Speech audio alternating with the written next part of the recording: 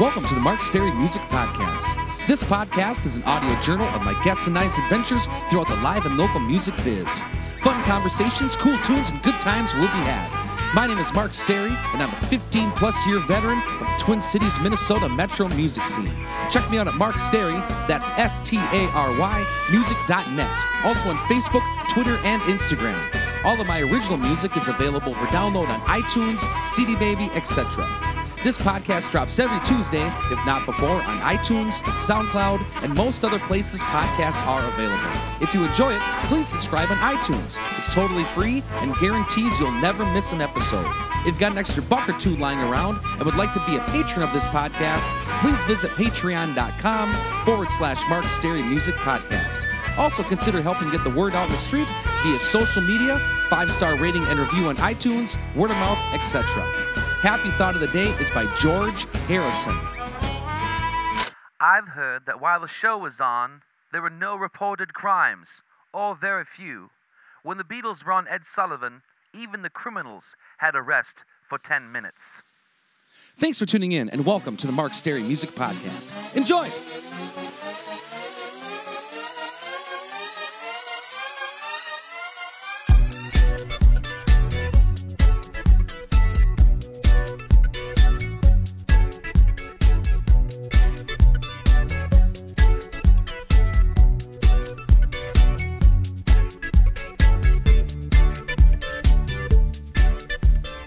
Welcome back to the Mark Stary Music Podcast, episode 76.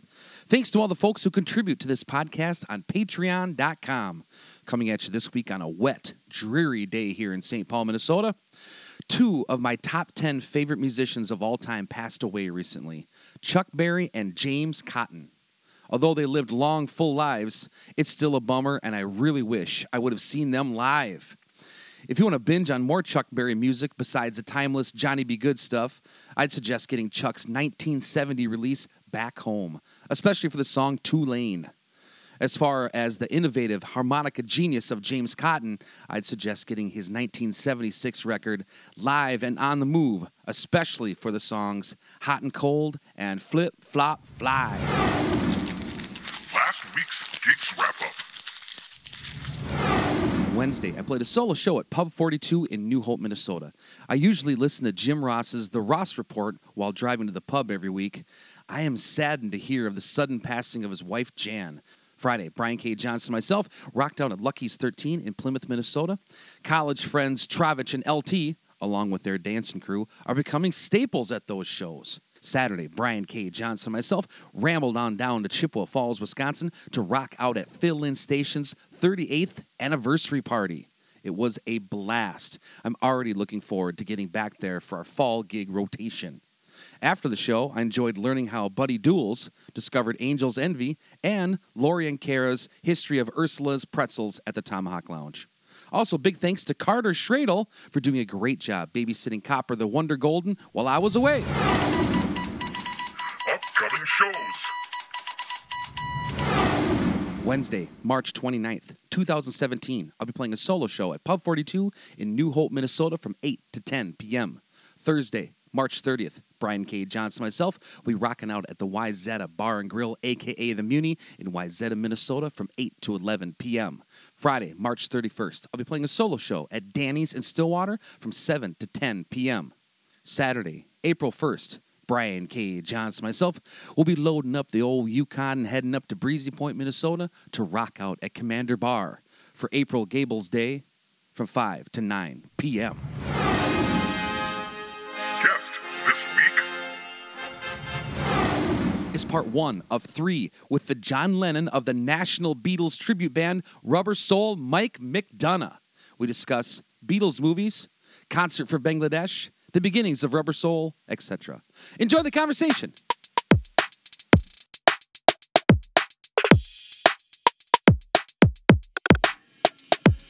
Mr. Mike McDonough, welcome to the Mark Stary Music Podcast. How you doing today, man? I'm well, Mark, and how are you? I'm doing awesome, man. That's great. I just got here to Mike's beautiful home in Afton, Minnesota.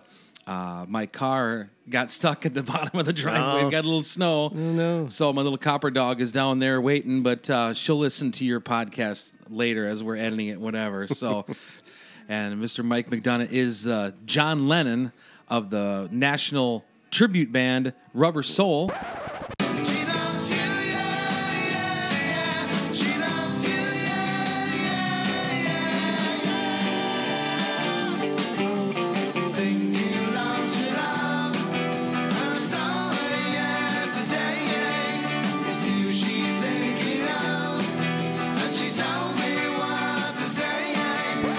That's right. Think I ain't, man. That's a bit of all right. I know there's a ton of Beatles fans out there. I'm a huge Beatles mark myself, so I thought Mike would be a great guy to have on the show. I met him at Danny's in Stillwater over here. Oh, yeah. These guys came over and sang some Badfinger Harmony with me.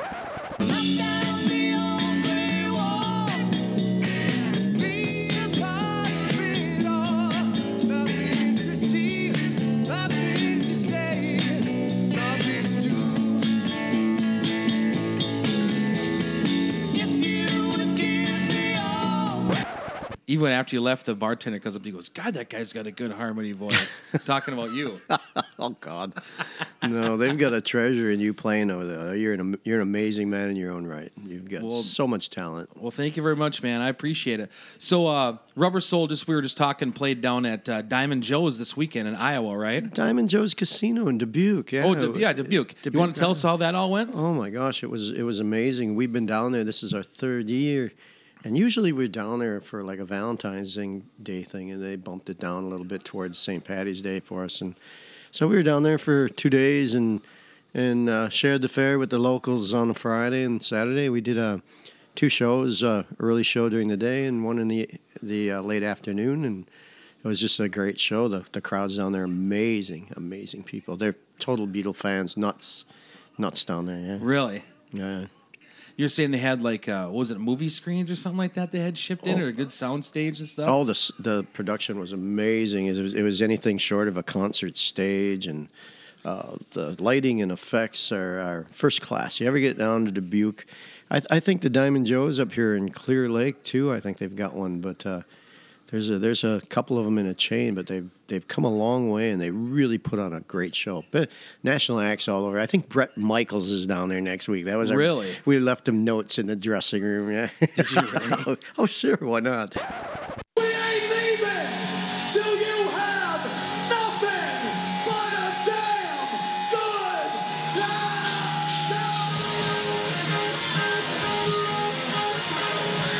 Springfield, raise your hand. Come on. Ooh. Like, don't drink all our beer and all that. Oh. Yeah, I heard that. Yeah. So we're watching Hard Day's Night. That's what's on, yeah. It's been a hard day's night, and I've been working like a dog.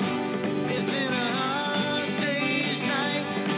I should be sleeping like a log. But when I get out to you, I find the things that you do will make me feel.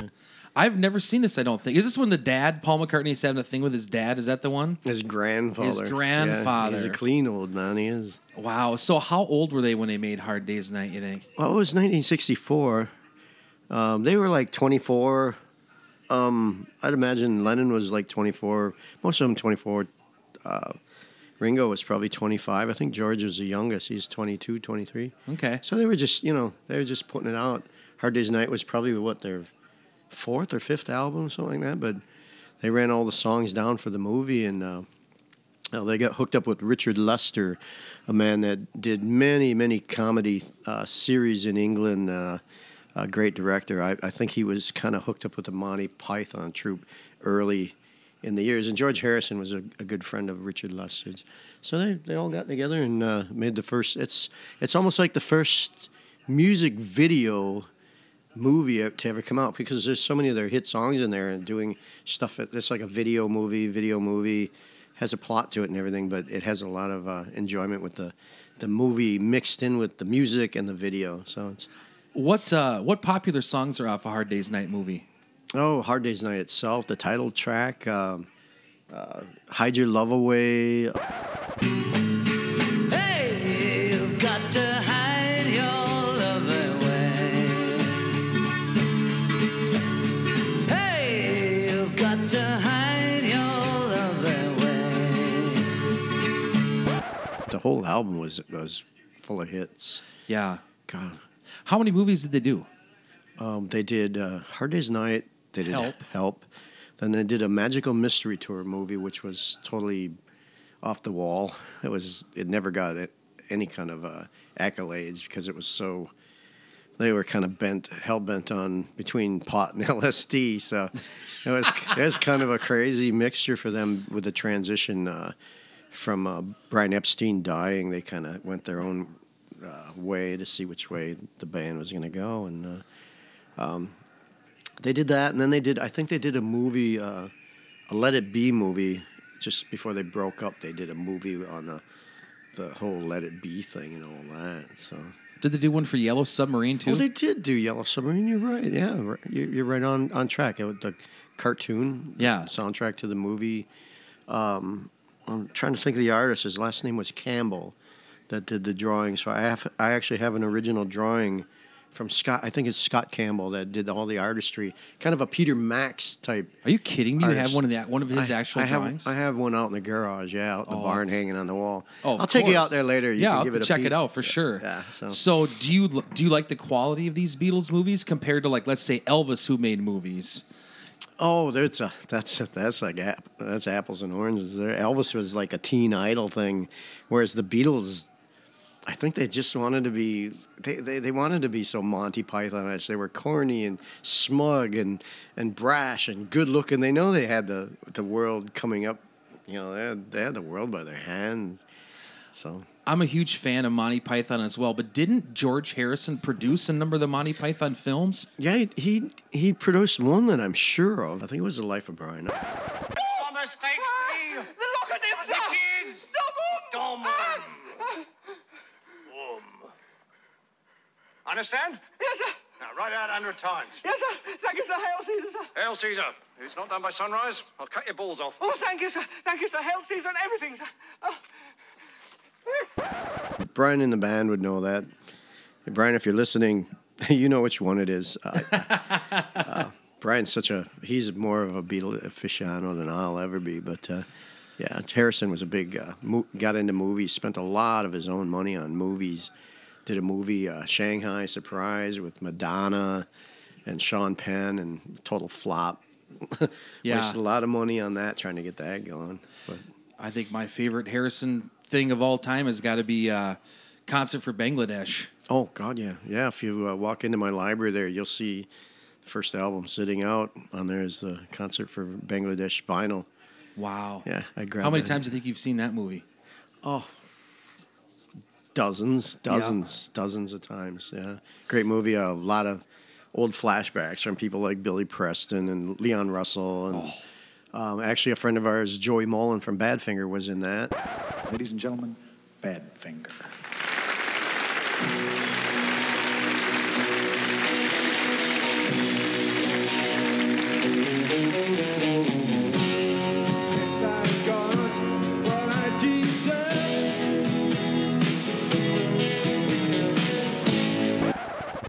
And I he was actually gonna ask you about him. autographed that album for me too.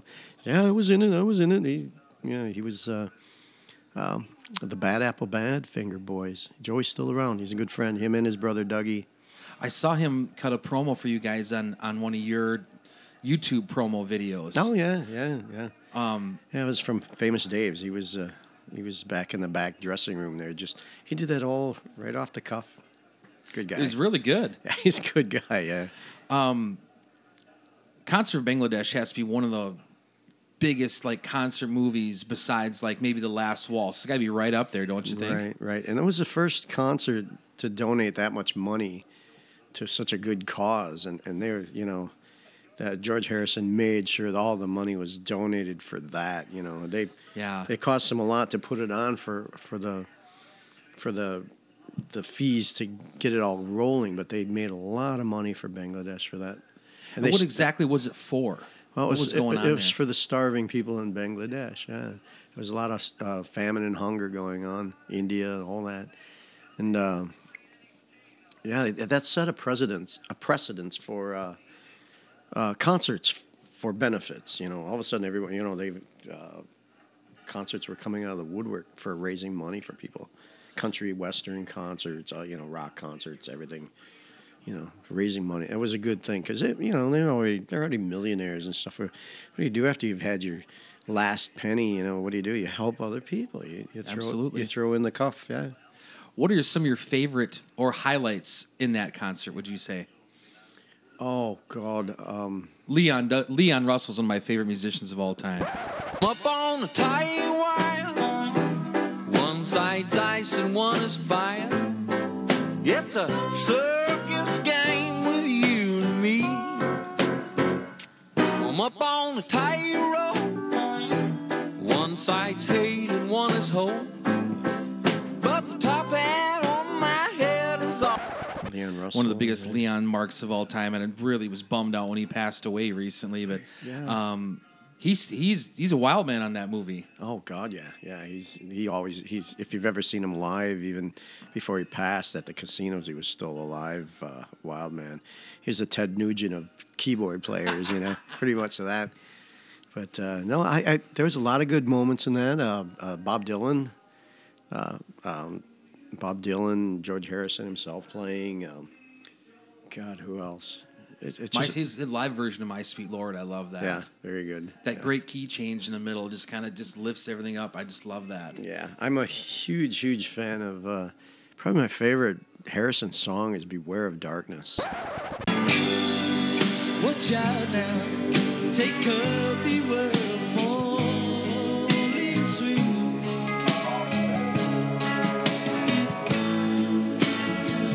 Dropping all around you, the pain that often lingers. Beware of darkness. That's one of my favorite. It gives me chills when you just sang there. I just kind of went, ooh, yeah. That song strikes a chord with every musician. Did he do that one with Leon? I think he did. started off, then Leon comes in half with his Right, song, and you're right. watch out now. Yeah, you can hear his southern voice kicking. Watch out now. Yeah. That was great. That was a great man. duet. Yeah. Right. Billy Preston. What song did he do on there? It's like a gospel-ish song, and that's spectacular. Oh, How does that one go? just that's the way God planned it. That's the way you want it to I had be. it when you had it. That's the way God planned it. That's the way God wants it to be.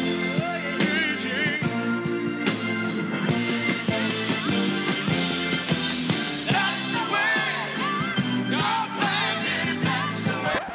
Man, Billy Preston is incredible.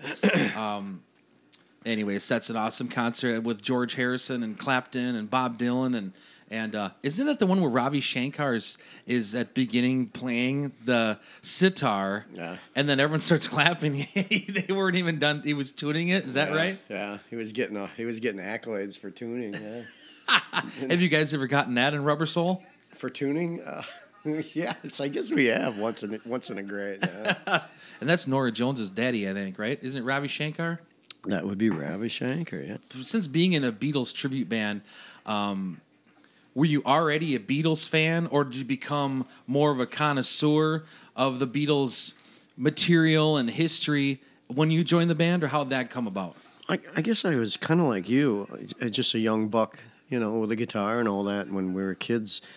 But my sister was a huge Beatle fan. She was a little older than me, not much. And I just used to steal her records and stuff. She'd bring home Beatle records. She was mad about it. And her and my Uncle Mike and my Aunt Vicky all went to they were supposed to go to the concert at the Met Stadium in '65. My mom and dad said, you can't go. It's the devil's music. You can't go.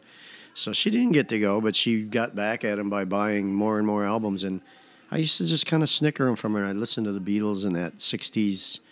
It was more later 60s that I caught on. She was into the early stuff, and she schooled me on the early stuff. I came in right about '67, '68 would have been Pepper and Abbey Road and stuff like that. So, but I was just a musician. The Beatles weren't, nobody ever thought they'd be as iconic as they are now. But I grew up listening to a lot of different music and got into the '80s and got into the whole 80s rock thing. Long hair rock, had hair down to my butt and spandex and hairspray and everything. So I went through the '80s going through Bon Jovi, White Snake, all that kind of stuff, and learning to scream like Brian Johnson and singing and all that. And that's how I built up my vocal strength anyway. But long story short, I was in a band doing the bars around the cities, and the drummer from the Beatles Forever, which had been around since 1978, and they were just kind of floundering. And the guy came to the bar and seen me do Twist and Shout. He goes, "You got to come play for my band." This guy's name was Jack Foster. He was the Ringo. "You got to come and just try out for the band. We're putting the Beatles back together." I'm like, "Oh, okay. Well, that sounds interesting." So I went to a little rehearsal studio in St. Paul and met Brian McGuire. He was the Paul. Dwight Sheridan was the George, and Jack Foster was the Ringo. And they didn't have, they just strictly did the Ed Sullivan stuff, the black suits. It was pretty simple. So I got in there and did Twist and Shout. Well, shake it up, baby. Shake it up, baby. Twist and shout. Twist and shout. Come on, baby. Come on, baby. Come on and work it on out. Work it on out. And he dragged me out. He goes, "You're hired. You gotta do it. You gotta come and play with us." And they already had a guy that wasn't a very good guitar player, but he wasn't a very John Lennon-ish singer. So I kind of went from understudy to taking his place. So Okay. that's chapter one, I guess. That's chapter one. Was it called Rubber Soul when you got into the band? No, it was still the Beatles Forever. It was 2001, and they were still the Beatles Forever, and Jack was pretty much running the band, and we were together at that name for maybe a year and a half, and did a little touring. They had a lot of notoriety as the Beatles Forever, but there was a lot of lawsuit problems with Apple Records as far as saying the Beatles in the name. That back then, even that's not that far back, but even then they said that they sent us a cease and desist notice, or they're going to come and scurry our gear away in the middle of the night. And we said, well, that's kind of a compliment that they would actually pay attention to. Heck us. yeah. So that happened. That was. Did Michael Jackson still own their material then? Well, not yet. I don't think he owned it yet, or did he? I know he split with McCartney. He the did. catalog, yeah. Huh. So you had to cut one check to Paul, one check to Michael Jackson? Yeah, pretty much. That was about it. Yeah, one check to Yoko. Yeah. Oh yeah. Yeah, Oh Yoko. Yeah, she had to have her Shannon. No, that's yeah. So we went around as the Beatles Forever and did a little touring for about a year and a half, and Jack decided it wasn't cut out for him the way we were going, because we had gotten involved with an agent that around the cities, Roger Anderson. Thank you very much. Evergreen Music. There's a plug. He came in and said, you guys should scurry out. You should get, not just the black suits, but Sgt. Pepper and Shea Stadium. He said, there's so many looks to the Beatles. And he brought a Vegas band called The Legends of Yesterday up to Minnesota to play a summer stock at Valley Fair. So Brian and I did a Lennon McCartney thing with them from Vegas, and they showed us how to put on the Beatles show with the full garb of Sgt. Pepper and everything. And that was the first time we went full boat to go from just the Ed Sullivan Show to the whole genre from head to toe to the Beatles. And it was amazing because they told us how to dress and makeup and wigs, and they were very experienced. Man, that's interesting. Where did you get that kind of get up? Well, they had a lady in Chicago that she took pictures of some of the original Pepper outfits. One was actually from the Rock and Roll Hall of Fame of John Lennon's. It was detailed exactly. So she made mine up exactly detailed to the one that was hanging in the Rock and Roll Hall of Fame. She would sew them up herself, send me $500, I'll send you the exact suit, and she would do that. That's who made all their suits. They said, you got to have this suit if you're going to do this summer stock with us. And it was well worth it. I still have that same suit. I still wear that. The metals are real metals, real patches, and the design is so much John Lennon. It's amazing when I wear it. So how long did you go on this summer stock run for? It was 3 months, and I think Brian and we did 2 20-minute sets a night for like 4 nights in a row at Valley Fair, and it was a lot of fun. Were you mostly focusing on Pepper stuff then for that run? Or were you incorporating their whole catalog? Well, it was a 50-50 thing. You'd come out and do the early set in the suits, or you'd change that up between that or Shea Stadium, or you consider the early sets with the Beatles either like Ed Sullivan, the Shea Stadium, or the Hard Day's Night suits. There was like 3 choices for early years, and then the later set you'd get like either you work in either Shea Stadium, Sgt. Pepper, or Abbey Road. Like do the John Lennon white suit thing. So okay, yeah, that's awesome. Mr. Mike McDonough, thanks for being on the Mark Stary Music Podcast. Do you mind doing a part 2?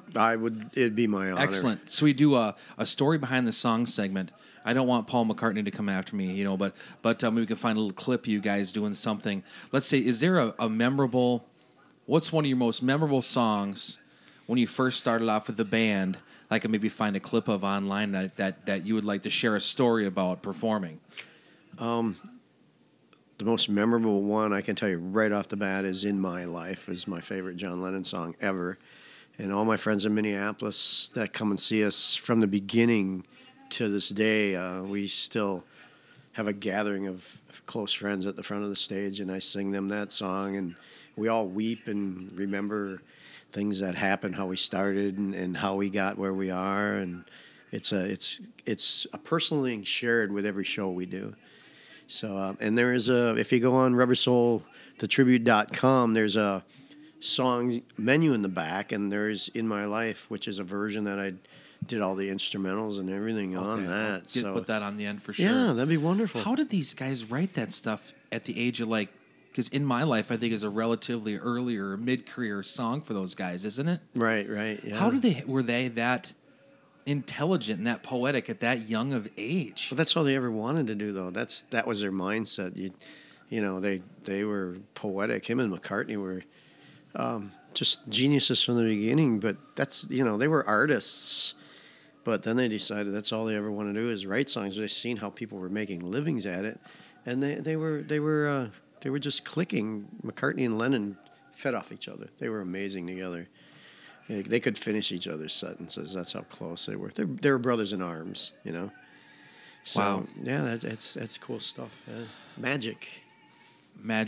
Mike McDonough, a.k.a. John Lennon for Rubber Soul. Thanks for being on the Mark Stary Music Podcast. Please tune in next week for part 2.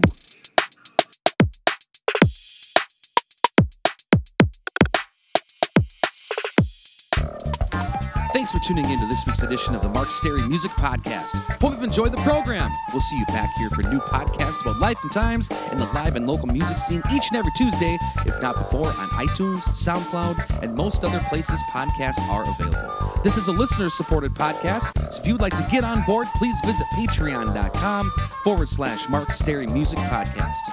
If you enjoyed some of the musical edits on the show, please head on over to your local record store or do some digging on iTunes and load up on some new songs. Also, if you get a chance, please go check out some live music somewhere. It could be a great and worthwhile experience. Life is short. Go have some fun. Till next time.